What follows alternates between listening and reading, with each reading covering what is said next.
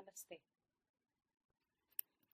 A very good morning to those in LA, a very good afternoon to those in Europe, and a very, very good evening to all those in India.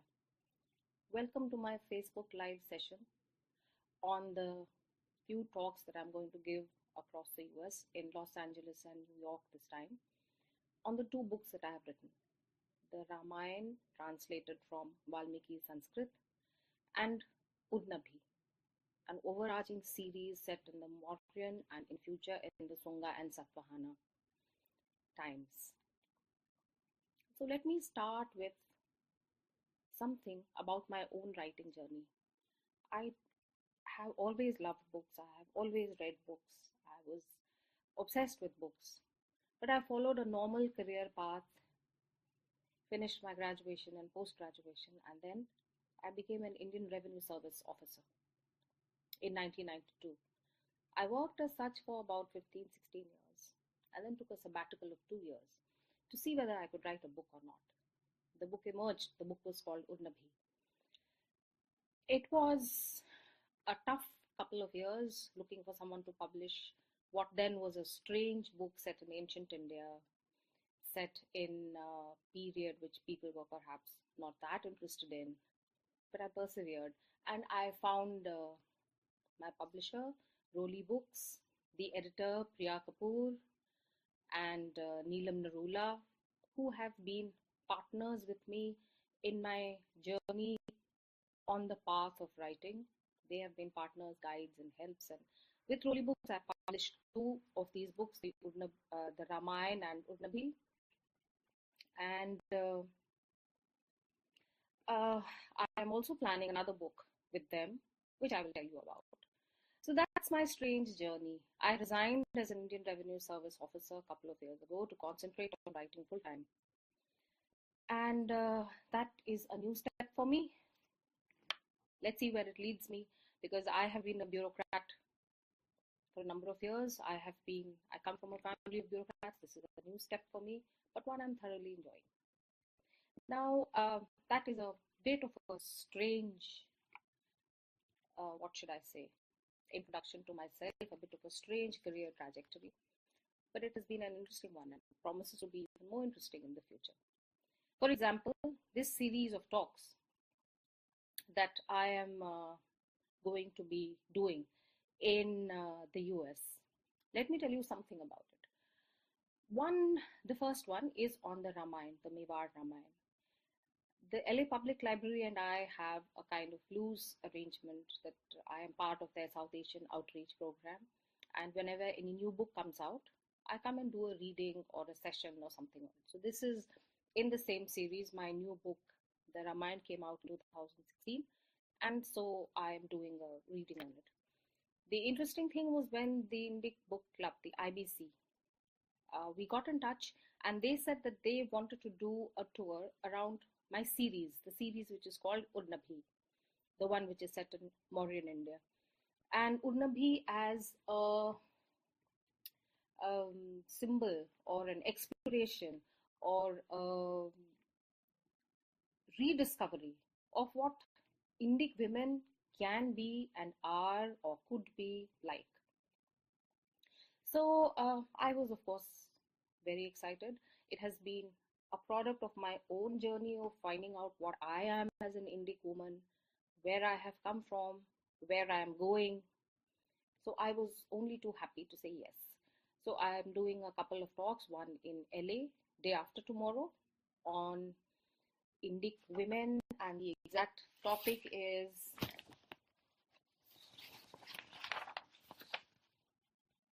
the feminine in Indic history, an exploration or imposition. That is the topic for New York on the 10th. And for day after tomorrow, Los Angeles, the topic is the exposition of the power of femininity in ancient India. So how I am going to do it is that I will tell you first about my two books, and then I will tell you about the talks, and hope that all those of you who are in LA or in New York on the requisite dates will attend. If not, I think there will also be a Facebook Live session of these talks. So I think it would be easy for you, all of you, to just watch on Facebook. Why don't we take the help of technology when we can and make distances non-existent, so that even if you're not there, you can still watch, you can still listen, you can still ask questions. And by the way, do ask questions right now. In case you have any question, please do type them, and I will answer them as and when I go. Somebody has asked me, did you always want to be an author?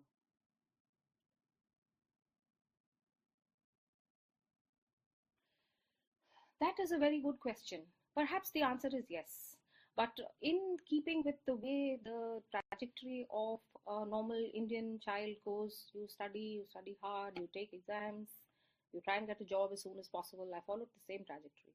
It was only very late in life, after 15, 16 years of service, after marriage, after two children, that I had the chance to actually do what I wanted. And it turned out to be that the period of ancient India, bringing out the past, showing people what ancient India was actually like by writing about it. Since writing is my strong point, or perhaps my interest, yes, I think I have reached where I wanted to reach in the sense of being a full time author. So, to get back to what I was trying to tell you, the first book that I wrote, Urnabhi, it was published in 2014 October. It is about a spy who works during the Mauryan period, just after. Okay, so there's another question. How did you get interested in ancient Indian history? Now, again, that's a good question, and this description of how I came to write Urnabhi will answer that question also, Dimple. Thanks for asking. So, I was, as a child, perhaps a rather strange child, because I read the Tulsi Ramayana when I was 10 years old. I was interested in the Arthashastra when I was about 14 years old. So the Arthashastra has been my window or door or opening into ancient India. Since I had always been fascinated with it as a child, when I took a sabbatical and decided to write something, I thought it would be best to start with reading the Arthashastra and writing a story which comes out of it. So the Arthashastra has been written by Chanakya, and by all evidence that we have at the moment, it was written during the Mauryan period. And it does describe to a large extent the situation as it was during the times of the Mauryans. So it was a very small progression from there to researching the Mauryan period, and then from there to researching ancient India, and then from there to become obsessed with this whole complete, comprehensive bird's eye view, and of trying to understand what India would have been like 2500 years ago, 2600 years ago, 2300 years ago. How did Chandragupta Maurya, who is actually a very fascinating and larger than life and heroic figure, how did he actually come to be the Samrat? And that took me further and further in my understanding and quest for discovering new things in ancient India. At the same time, I started learning Sanskrit through reading. So, for the past 10, 12 years, I started with reading the Bhagavad Gita. It is not the easiest way to start learning Sanskrit. I had some background, of course. I had studied Sanskrit in school, so I had some background. But of course, I mean, believe me, it is nothing like what the Bhagavad Gita Sanskrit is. But I read the Bhagavad Gita every day, sometimes for half an hour, sometimes for 2 hours, sometimes for 3 hours. And in so doing, I learned Sanskrit. And in so doing, I was interested in reading Sanskrit literature, Sanskrit poetry, prose, apart from what we would perhaps call the scriptures, the Rig Veda, the Upanishads, the Bhagavad Gita, or maybe from later years, the Saundarya. Apart from all these, I also read what would be, what's a bad description, but is called secular literature. So sacred and secular literature. I do not actually subscribe to these definitions, but for the sake of convenience. So when I read all this and the depth, the meaning, the grandeur, the beauty of ancient India, I felt it. And I felt that I had to bring it out in front of everyone, in front of people who had no idea what their past was like. I started living in the past, and you can ask my husband. It's a very inconvenient place for your spouse to live in, and most of my answers, most of my thinking, most of my questions to my family, my children, and husband would all be as if I was living in the modern period. Not very interesting for them, but then there it was.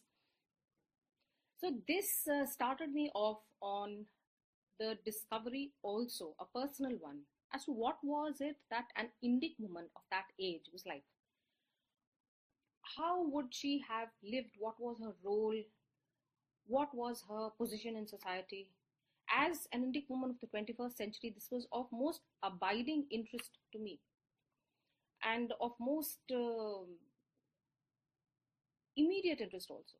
Because was there something I could take from the past, from the Indic women of the past, which could help me in my own quest for a future? You know that we have a number of problems today. We have a number of issues. Women face a number of issues. We are looking for solutions. Where is it that we can find them? Can it be that we can find them in the past? So a melange of all these issues made me think about writing a story with a female protagonist. This was very much helped by the fact that in the modern period and in the Arthashastra, women have a very definite and very interesting and specific role in many aspects of society and governance. For example, Chandragupta Maurya's own personal bodyguard consisted only of women. Again, Chanakya's Arthashastra has a chapter on spies, and women are the best spies according to him. There is a long description of women spies, etc., and what kind of work they do, what kind of work they're good at. So it seemed almost obvious that my protagonist should be a woman. So was born Udnabhi. My protagonist is called Mr. Casey, and she works in the spy department of Chanakya just after Chandragupta Maurya has ascended to the throne. Now, when he ascends the throne, naturally there are a number of threats to be faced, a number of fights, war as well as covert fighting. How she helps the Mauryan Empire to expand with the help of her chief, her superior in the spy department, who is Pushyamitra Sung, about whom a little more later, forms the basis of the story. The story ends with the Rajyabhishek of Chandragupta Maurya as the Samrat of Jambudvip. This is book 1.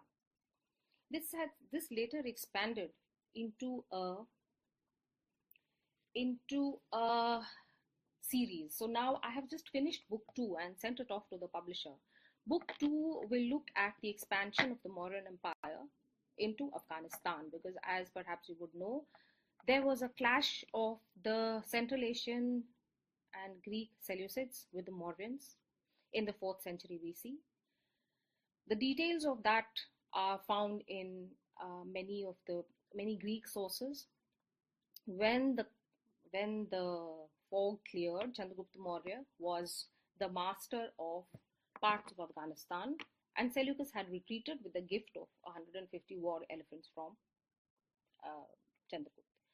So the second book will be about this expansion.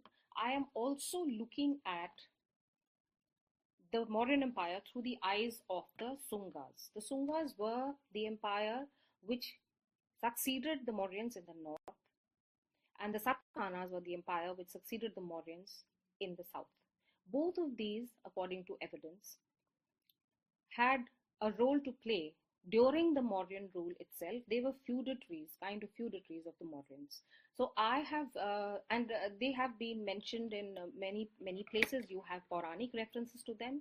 You also have references in Megasthenes Indica to them, the Sungas and the Satavahanas. So I have tried to look at the growth and the fall of an empire through its two succeeding empires, the Sungas and the Satavahanas. It's a work in progress. Book 3 will look more in detail at it. So this is as far as the Udnabi series is concerned. And through this historical look, the whole idea of understanding and exploring the role of a female protagonist in historical progression has very much been there. So this is as far as Udnabi is concerned. I will just take a minute to read a few more questions.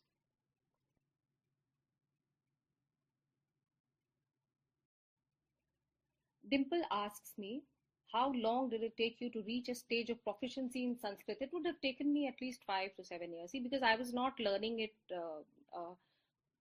with someone, it was self learning. So I used the tools which were available to me.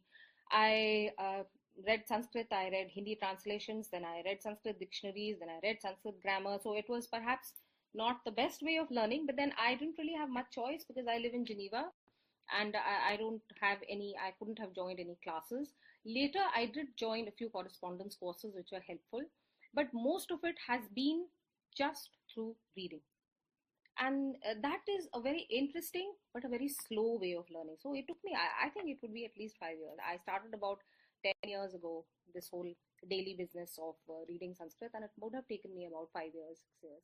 And again, today, if I try to speak with you in Sanskrit, I would be an utter failure because I do not have any chance to exercise my conversational skills.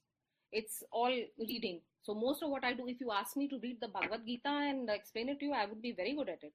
But if you wanted to talk to me about today's events in Sanskrit, I would be very bad at it because I have not learned that.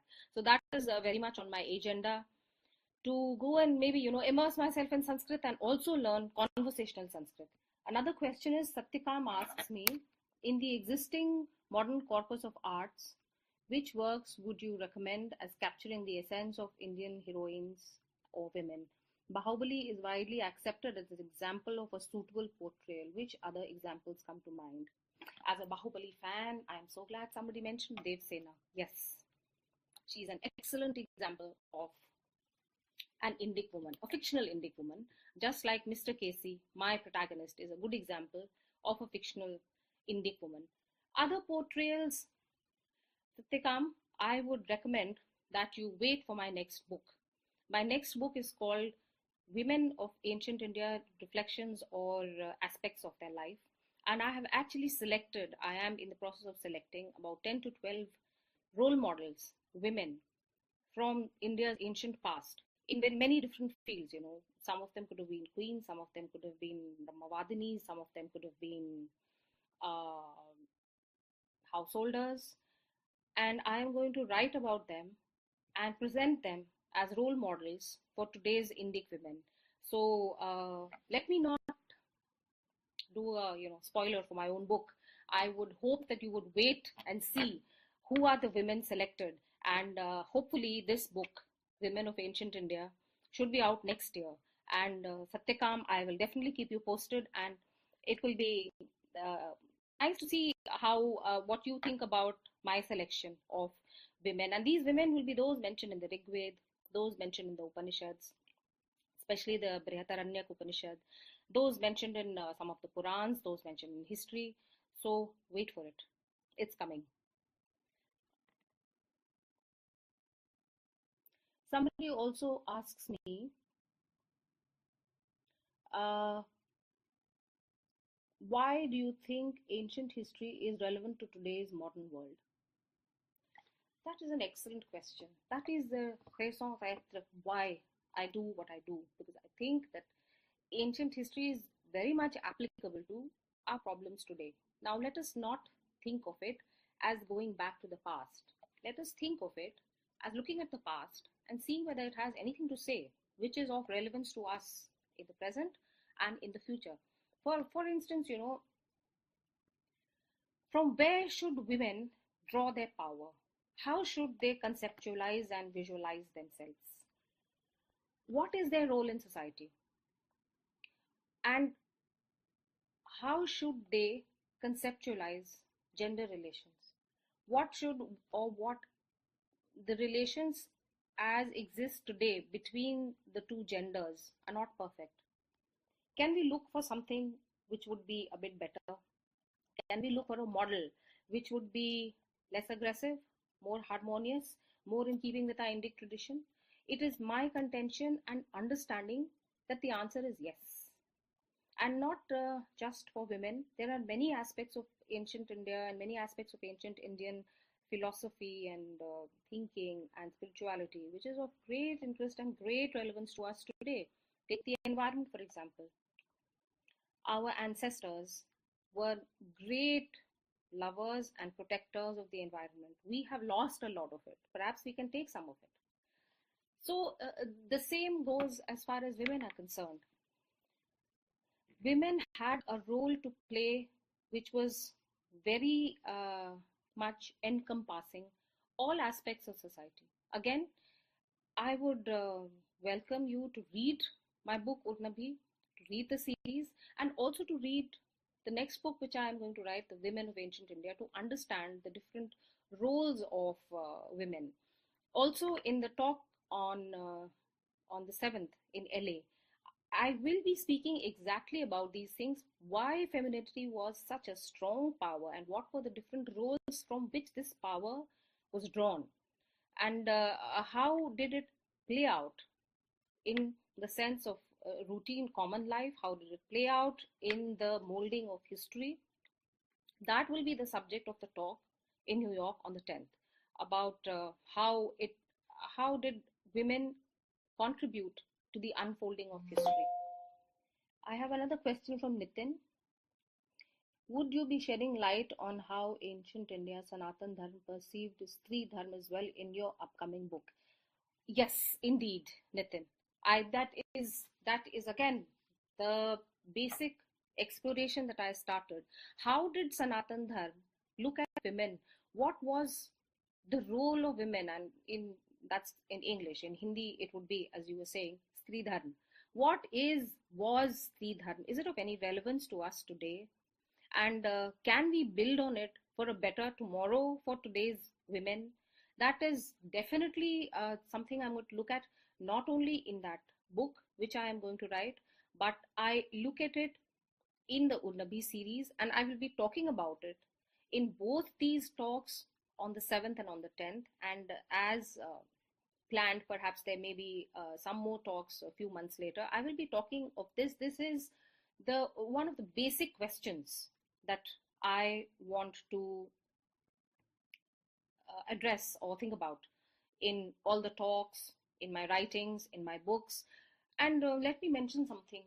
I read a lot of theory. I read a lot of scriptures or books in Sanskrit as well as Prakrit. I love Prakrit literature too. And I read a lot of, for example, if you read the Gatha Saptasai, which was written by a Satvahana king called Hala, you will be amused, entertained, informed. It is, anyone who can get hold of it, just read a few poems and you thank me. So it's not just Sanskrit. Sanskrit and Prakrit literature give you some kind of pointers and understanding about how the role of women was conceived at the time. And I read all these and I have a kind of theory in my mind. That theory is put into practice, according to me, by my fictional protagonist called Mr. Casey. So that is how I want people to engage with something which may not be so interesting. I doubt if many people are very interested in reading the Brihadaranyaka Upanishad, or knowing what exactly was the discussion in some Shastrarth or the other. That's perhaps not very interesting, but I try to put it in a more accessible way. So Urnabhi is my contribution to making the understanding of the theory of women more accessible to people in the form of popular fiction.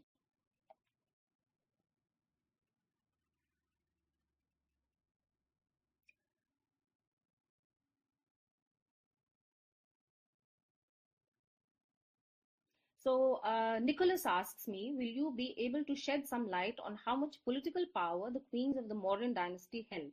Not sure if you have covered this topic in your work, but I'm curious to know.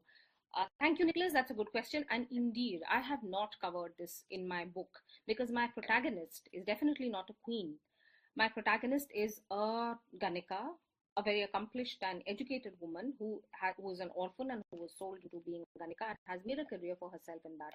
So my point of view has been a little more subaltern perhaps than looking at queens. But your question is an excellent one, and this definitely needs some kind of exposition perhaps. So let me give you a few pointers. The Arthashastra has a lot of description of all the small and big details of any kingdom.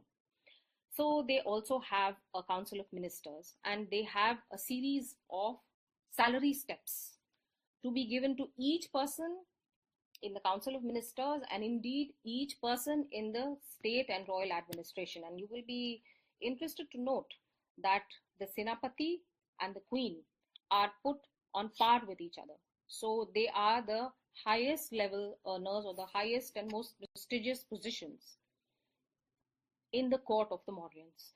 So it is small things like this which give you pointers on what role was played by the queens. Then again, the Queen was in the innermost advisory council of the king. This innermost advisory council consisted of the king, the Senapati, the Purohit, the chief minister, and the Queen. So you can see that she would have played a great role in shaping events in the Mauryan kingdom, and indeed in different kingdoms. And to go a little deeper into it, we find a number of inscriptions, and we find a number of coins, and we find a lot of archaeological evidence as to the importance and the role of queens. They were grantors of different rights in their own role. They were people who had the power, people who had the ability to influence events. And I am glad you asked me this. Perhaps in one of my future books, I will keep this topic also in mind. You know, queens are a bit of an overdone topic, so I thought it would be better to steer clear of them. But now that you say so, perhaps yes, it would be interesting to deal with it in one of the future series of Urnabhi. So I have another question from Satyakam, who says you should aim to publish Urnabhi and other works in Indian languages. Indeed, the plan is very much there, Satyakam. In fact, let me tell you that the original plan was for me to write Urnabhi in Hindi myself, because I definitely want to write in Hindi. You know, I am that kind of very unfortunate person who thinks in Hindi and has to write in English and gets her wires crossed every time. But due to already existing commitments, I have not been able to find time to write Urnabhi in Hindi myself. So maybe I will be in touch with the publisher and I will get it translated. If I can't write it myself, yes, I will get it translated, not only in Hindi. We had discussed also Odia. And let's see. I think that's an exciting new avenue waiting to be explored, and I hope we can go down it.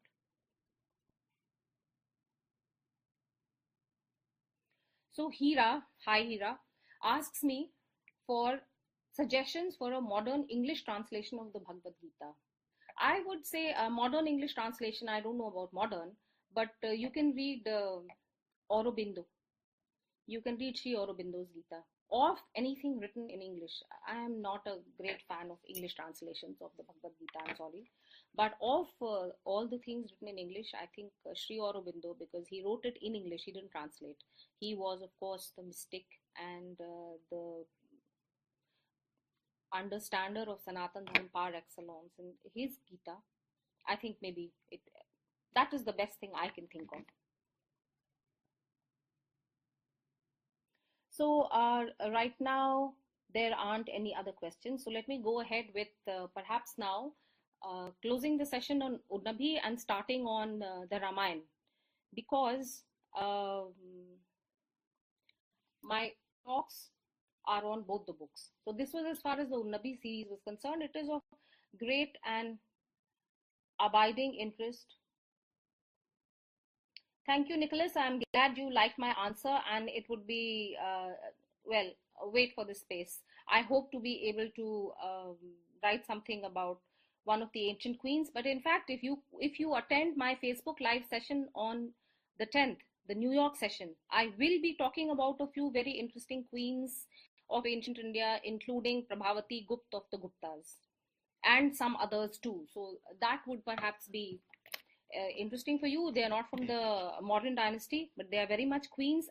And Prabhavati Gupta especially is, I think, a very, very interesting case study on historical queens. So catch me on the 10th and you may find out more about queens. Okay, so that's as far as the questions on Urnabhi are concerned. So let me move on to the other book that I did, which was, of course, not a not an original book, but a translation. It was my pleasure, privilege, a dream come true to actually be asked to translate the Valmiki Ramayana into a simple and accessible form for those who do not read Sanskrit. I jumped at the chance when Pramod Kapoor of Roli Books asked me if I would like to do it. In fact, I put aside some things that I was already doing, and I took this on because I have a very special relationship with the Ramayana. As I told you, I started reading it when I was 10 years old. So I have a really special relationship with it, and to do something which I would have loved to do and to see it come out in the form of a book was a dream come true. So we started this project, and I read the Valmiki Ramayana again and tried to make a simple, free, and accessible translation of Valmiki Sanskrit Ramayana. I will be talking about this in my session in the LA Public Library tomorrow.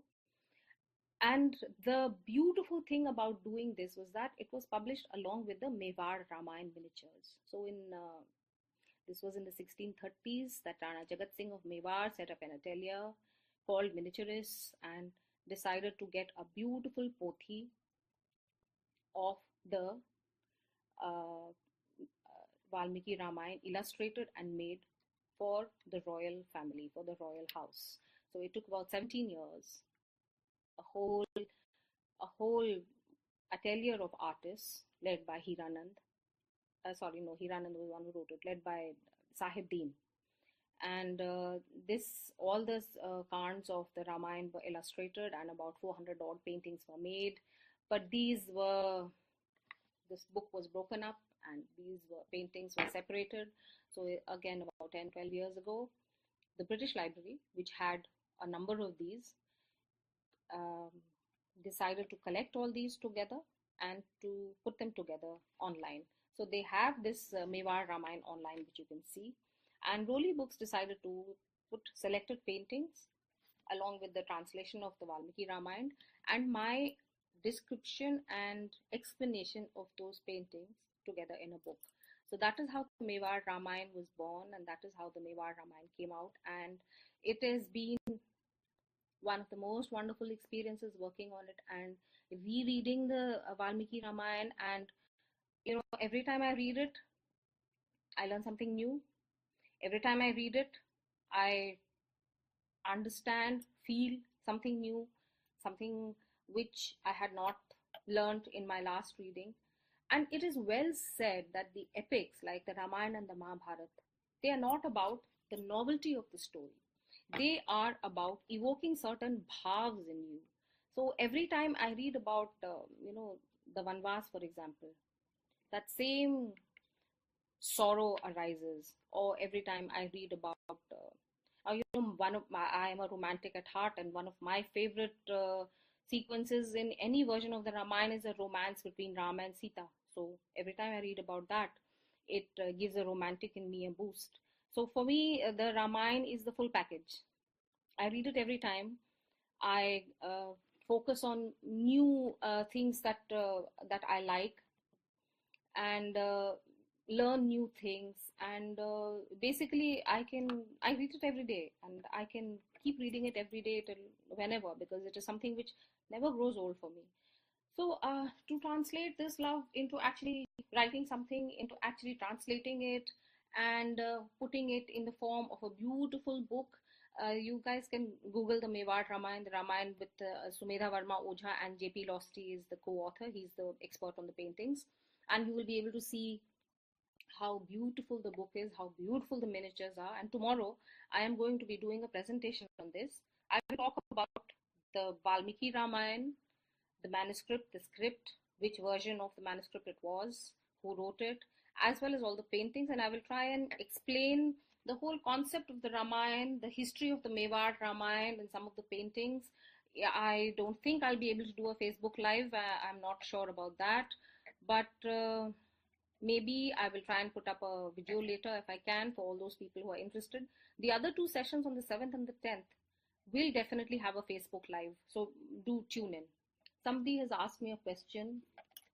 What is The pricing for the Mewar Ramayana and where in Delhi is it available? Okay, Satyakam, it costs 2,995 rupees for the normal edition and well 15,000 for the collector's edition.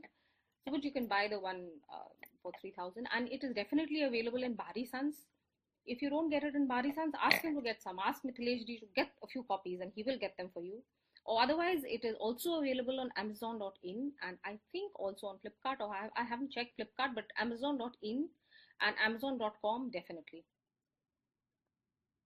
Hira is asking me to post the details of my LA and New York talks. I will definitely do that, Hira, and do catch the Facebook Live because I think the timing should be okay for you. And here, everyone, I am.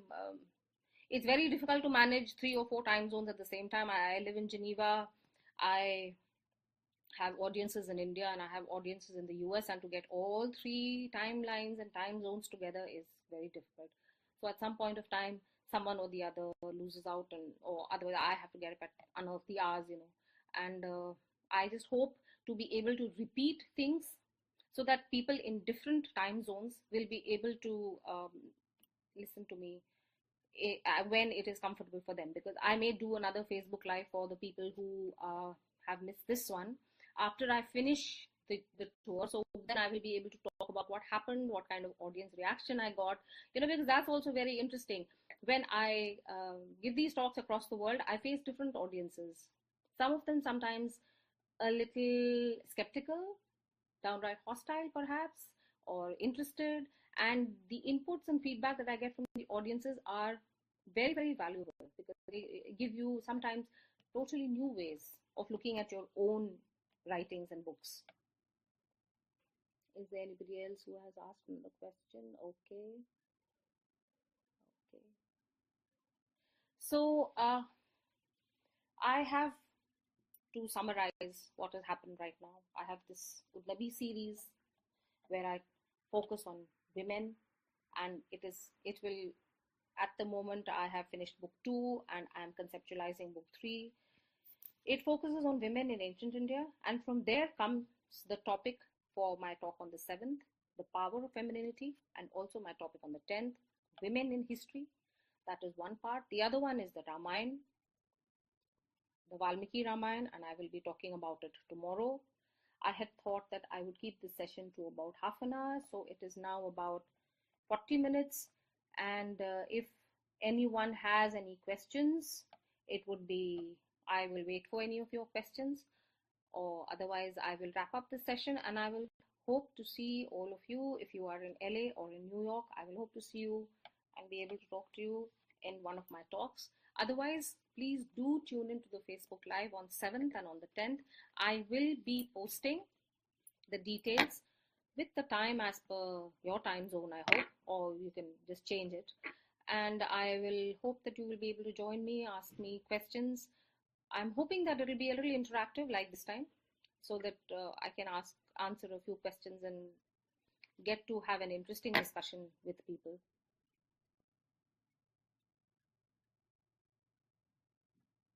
So I don't see any other questions. Thank you to all those people who said that they will look forward to the 7th and to the 10th. I look forward to meeting all of you too. And I look forward to interacting with all of you and getting your inputs for my writings, because remember, this is especially the one on women is a work in progress. And I would love to know what today's Indic men and women think of what I have been trying to do, and what the theory and the practice that I'm trying to build about the narrative for women.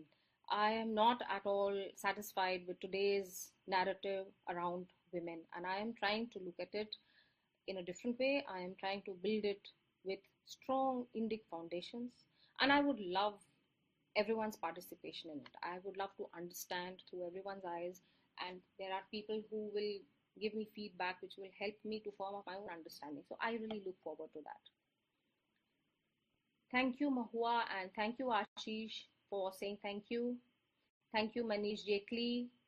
I'm glad you liked the session. I loved it too. I loved the questions, and I'm hoping to be able to do more and more of these Facebook Live sessions. This was my first and wonderful one it was. Thank you to everyone for making it so interesting and so lively. And I hope to be able to do this again. And don't forget to tune in on the 7th and on the 10th. Thank you and namaskar to all of you.